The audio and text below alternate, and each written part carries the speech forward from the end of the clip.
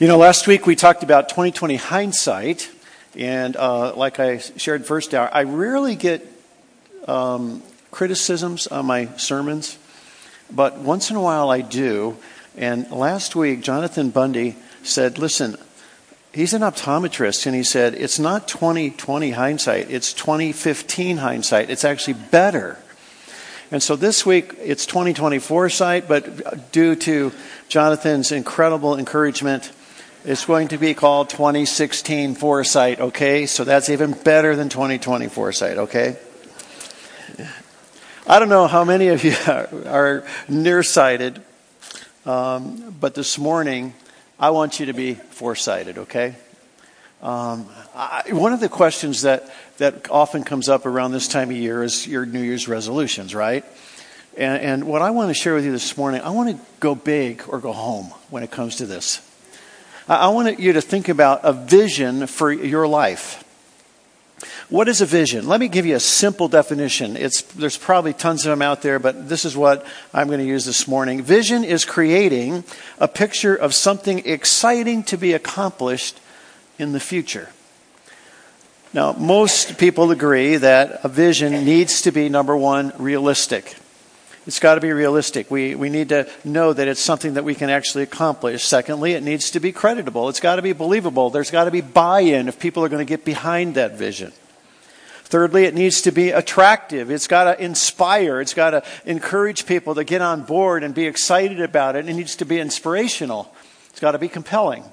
And finally, it needs to be something in the future because it has to be a source of motivation, something that we're striving for, as Paul talked about last week when he said, I forget the things that are behind, but I'm striving towards the goal of the prize of the high calling of Christ.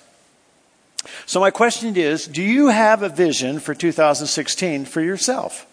This is a time of year where most pastors, I know when I was pastoring, we would always share the vision for the church. And this morning, I'm going to share what I'm going to challenge you to have a vision for yourself. Because you are the church. And if you don't have a vision for yourself, then you don't have something compelling that's motivating you from day to day. So let's talk about that a little more deeply. Michelangelo said that the greatest danger for most of us is not that your aim is too high and we miss it, but it's too low and we reach it. Thomas Edison also said, vision without action is hallucination. Japanese proverb says, vision without action is a daydream, and action without vision is a nightmare. And finally, Proverbs 29:18 says, without vision, people perish. So vision's a critical component to our lives. And I've discovered that most Christians seem to not really have vision for themselves. They're busy being distracted and busy and not being focused in terms of their life journey. And this morning I want to hopefully clarify that for you to give you a challenge to get a vision of your own. Now, Paul had a pretty clear vision in chapter 9 of 1 Corinthians. In verse 22, he makes this statement. He says, I have become all things to all men so that by all possible means I might save some. The compelling vision for Paul is to somehow lead Gentiles and Jews to the Lord Jesus Christ. That was his vision. That's what he saw. That's what motivated him. That's what compelled him. That's what excited him. That was Paul's vision pretty much in a nutshell. So let's look at this a little bit more deeply and come up with a vision of our own this morning that might be compelling for you in your lives. So let's look at chapter 9 and look at verse 24 because Paul writes about this whole idea of the journey of the Christian life and how important it is to have a vision. Here's verse 24. Do you not know that in a race all the runners run, but only one gets the prize? Run in such a way as to get the prize. Everyone who competes in the games goes into strict training.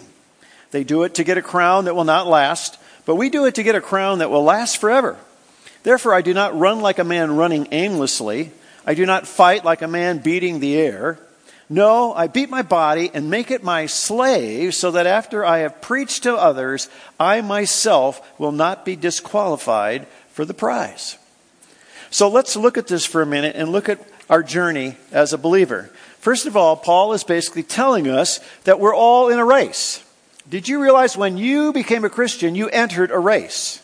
And it's a running race. It's a race that we're all supposed to be running. My discovery is that there are a lot of believers who are out there who are walking the race, or who are spectators in the race, or maybe even on the sidelines cheering all those who are in the race, but they're not running. And this says all are running in this race. Secondly, this race is a marathon, not a sprint. Paul is referring to probably the Isthmian Games, which was secondary to the Olympics. But the most running then was done in a marathon. It was a long-distance race. I see a lot of believers out there who run sprints.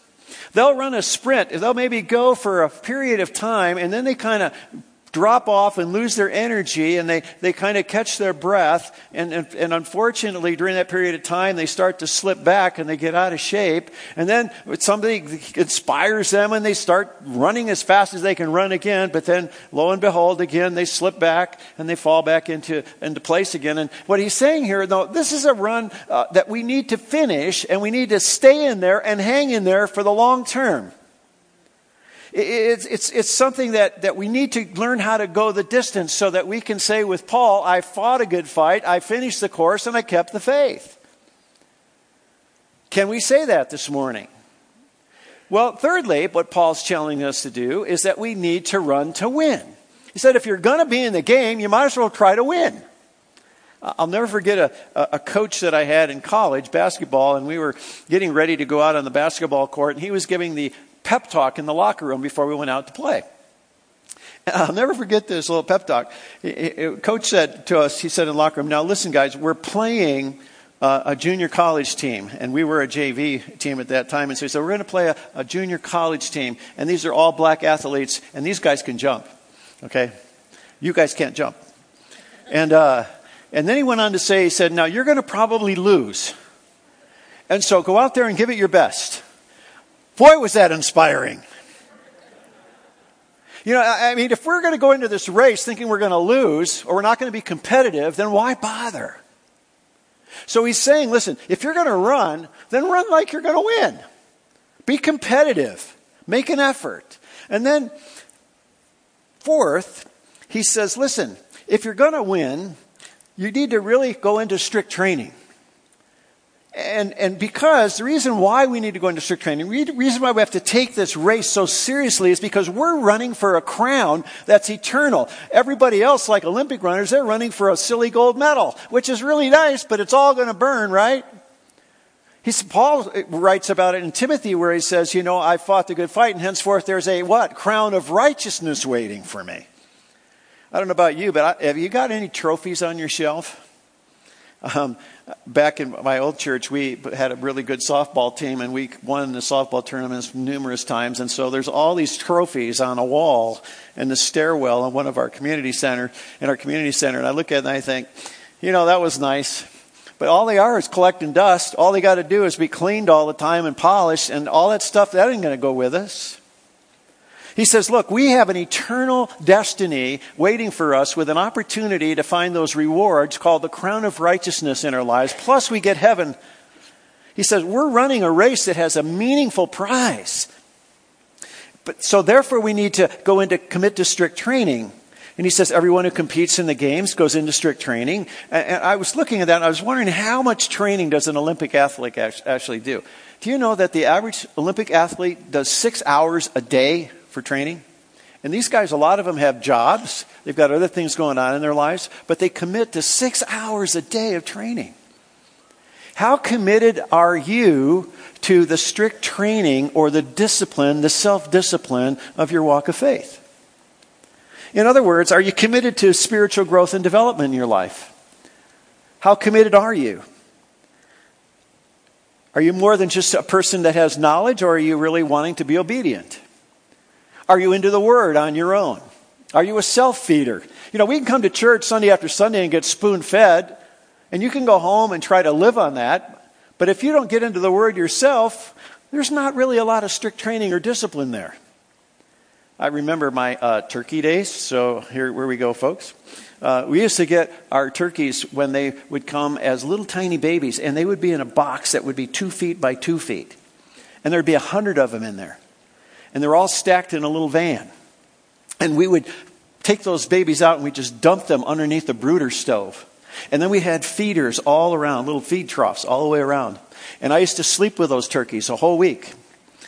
That's sleeping with the turkeys, let me tell you.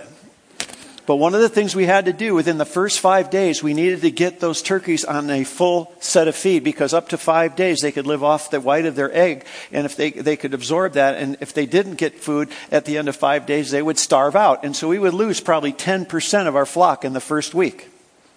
If there were 10,000, I would be picking up 1,000 babies that were dead because they didn't get on full feed. You see, there's a real illustration here that if we don't get on full feed, folks, we're going to die too. You can't just live off being spoon-fed from Sunday to Sunday. And that's a part of our strict training. We'd also need to be committed to fellowship. We talk about small groups here. You've got to get involved in fellowship so that there's accountability in your life.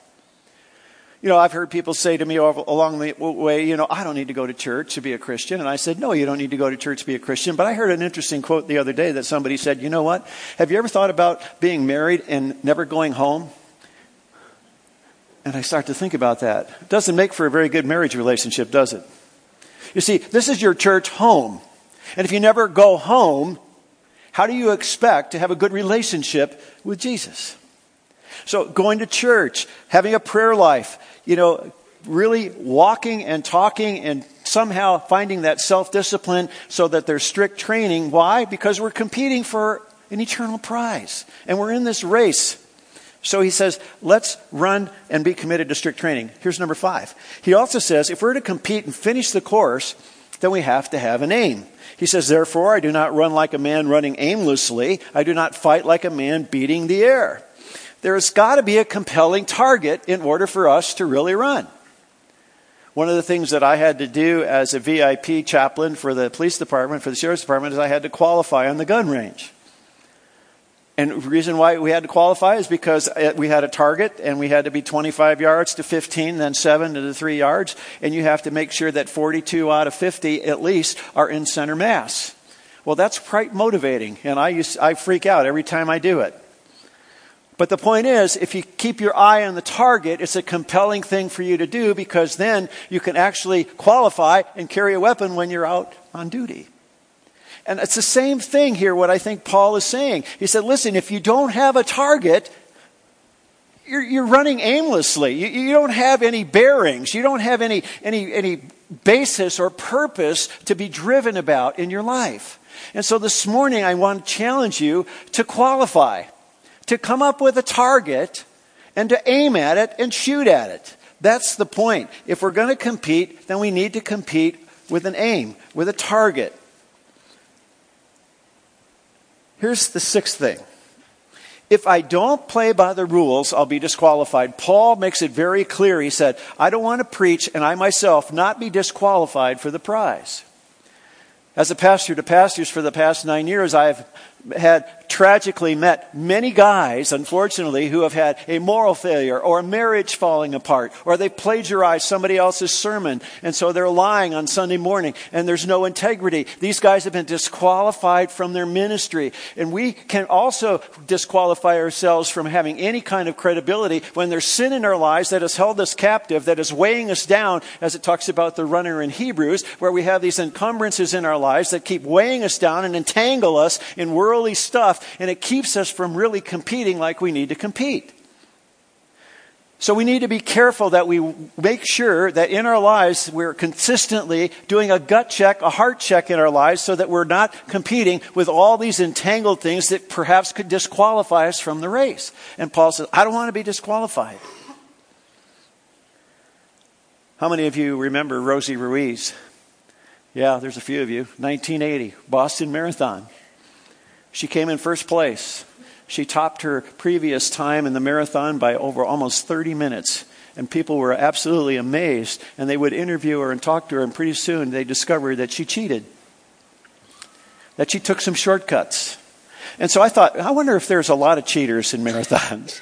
So I did a little research. I found out there were probably well over at least 100 people who have cheated in marathons. Or they'll take shortcuts. Or they'll check out of the race and exchange their little jersey to another person that looks like them, let them run for a little while, and then they exchange back somehow in the crowd, and they keep running, and that's the way they, quote, win their race. You know, how many cheaters are in the Christian race?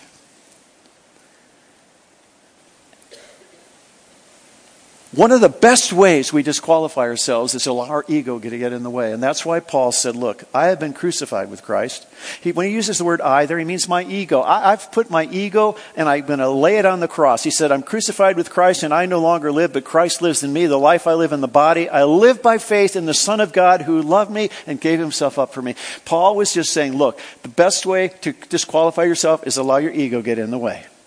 To have your pride get in the way. When your pride's running your life, you're going to end up finding yourself being disqualified. So what does this all mean for you this morning? What does it all mean for me? Well, I want to share with you this morning a practical model for you to think about going big or going home, okay? What I want you to think about is not about a New Year's resolution, but I want you to think about a vision that God has directed you, a target that God has directed you for your life. So here's where it starts, though. I think it always starts with a mission statement. What I mean by a mission statement, it's sort of that constitution for your life. It's that undergirding basic purpose for your life. We have a constitution for the United States, and that constitution has lasted over a couple of 100 years, and we always go back to that as sort of that foundation for us to know how we govern this country. Well, years ago, 25 years ago, I went to a leadership course, and one of the things that they required us to do, which was really difficult at the time, was to write a mission statement for my life. How many of you have written a mission statement for your life? I mean, when I do premarital counseling with couples, I always ask them to write a mission statement for their marriage. Now, mission statements can be no better than the paper it's written on, because if we don't follow through on our mission, we're just what? Hallucinating, according to Thomas Edison. So it's really important that if we look at this. So I'm going to share with you my mission statement to give you a bit of a model this morning, not to put myself on a pedestal in any way, shape, or form, but I just want to share with you a model that you can probably adopt in your life that begins to govern your life. Because without this mission statement, friends, there would be many times in my life where I would get off to the side or go down a stray path, and this mission statement always brings me back to square one. So here it is. My mission statement came out of Romans chapter 15, verses 15 to 18. And you may find a life verse that really has touched your life that might be a part of your mission statement. And here's what it says. For I am, by God's grace, a special messenger from Christ Jesus to the world. I bring you the good news and offer you up as a fragrant sacrifice to God so that you might be pure and pleasing to Him by the Holy Spirit. So it is right for me to be enthusiastic about all Christ Jesus has done through me in my service to God. I dare not boast about anything else. I brought the world to God by my message and by the way I lived before them. That was Paul's message, and I identified with that, and I said, yeah, I want to be that. That's what I want to be. So here's what I wrote. Therefore, it is my desire to be a special messenger of integrity, authenticity, and love to my family, the church, and the world. I want my life to reproduce itself in the lives of others, creating men and women who will lead the spiritual generations to come. Now, that's a mouthful. But God had spoken to me about that. I prayed about that, and all my life, for the past 25 years, that's been the very basis of the way I try to live my life on my life's journey. That's how I'm trying to run the race. Therefore, out of that came some very important values. Very important values. These are things that I really feel strongly about, that I want to be a part of my character in my life. And so the first value that I wrote down is I want to be a spiritual multiplier to equip the leaders of the future. That's one of the reasons why God led me to the last 9 years to be pouring my life into other pastors. And so I want to be a spiritual multiplier to equip leaders for the future. That's a high value for me, and I will do that until the day I die. Here's the second value that I have. I want to model the Great Commission by intentionally sharing my faith whenever God gives me the opportunity. Now, you can go to any church And you'll probably look in their constitution and bylaws, and you'll find the Great Commission, go and make disciples, baptizing them, right? I mean, you're going to find that. And it's going to be worded very differently in very different ways. In fact, you look at our four corners, and you see the Great Commission all wrapped up into that. But how many churches are actually fulfilling the Great Commission? How many churches are really reproducing and seeing lives being transformed? And so for me, I wanted to feel like the Great Commission was a part of my life, but I wanted to be intentional about it. I wanted to have that as a high value. And about 15, 16 years ago, one of the things that God convicted me about was that I'm not really being as intentional about leading people to Christ outside of the church. Oh, it's easy to do that in the church to some degree when you have counselees that come in or people that have low-hanging fruit and you kind of catch them on a Sunday morning and you see them come to Jesus. But I wanted to be intentional outside the ivory tower. And so I decided to join the Phoenix Police Department as a chaplain. And over those 14 years, one of my intentional desires was to see some officers come to Christ. And 9 police officers came to Christ over that period of time. Because why? Because that was a high value for me, and it was something that I had to intentionally do because I didn't feel like I could stand up on Sunday morning and tell the folks in the church, you need to be out sharing your faith, and old pastor here who doesn't share his faith. You follow? And so that was a high value for me. Thirdly, I want to be a role model of consistency and godliness for my wife and family.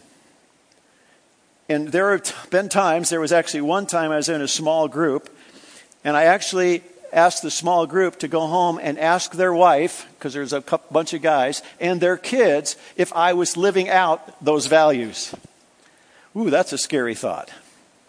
But it's really important to me that I have a consistent lifestyle at home, at church, or out in the street. And that should be a high value for all of us because that's all about integrity. And if you ask either one of my adult kids now, they'll say, Dad, when we were growing up, integrity, you kept stuffing that down our throat. But that's a reality because that's a high value for me. Here's the fourth high value. I want my ministry to be characterized by authenticity, transparency, and relevancy.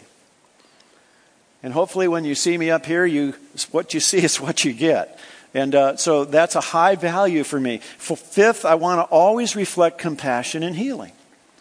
We named our church back down in Phoenix called Shiloh Community Church because Shiloh means a place of rest, a place of healing. And one of my high values was that we would have compassion for people who are hurting. And so one of our mantras there is that we want to have trash people come to our church so that they could get recycled. And so that was a part of our ministry. And so we had Celebrate Recovery, we had Grief Share, we had all kinds of support groups so that people would really understand that when they come to Shiloh, this is a place where they can be themselves and they can heal because it's not about being a hospital. It's not always about being a hospital, and yet that's one of the things that we tried to convey. Here's the sixth thing. I want to consistently monitor my heart so that whatever ministry I engage is done in the fullness of the Holy Spirit. You know, if you been around here for several months, you maybe remember a teaching that I did on drains, fills, leaks, and alarms. You all remember that, some of you? And that was really an important thing to me because if we don't keep a fullness of the Holy Spirit in our lives, we start doing life in the flesh. And so one of my values is that I always want to monitor my heart to make sure my heart that I'm not preaching up here from an empty cup. And so that's a high value for me. So all those values and that mission statement have been governing my life for the past 25 years. And I revisit that frequently. I would recommend that if you do write one, that you would put it in your Bible. And so every time you open up the Bible, it's something that you can go back to and say, this is what's motivating me. This is my purpose. This is what God's called me to do.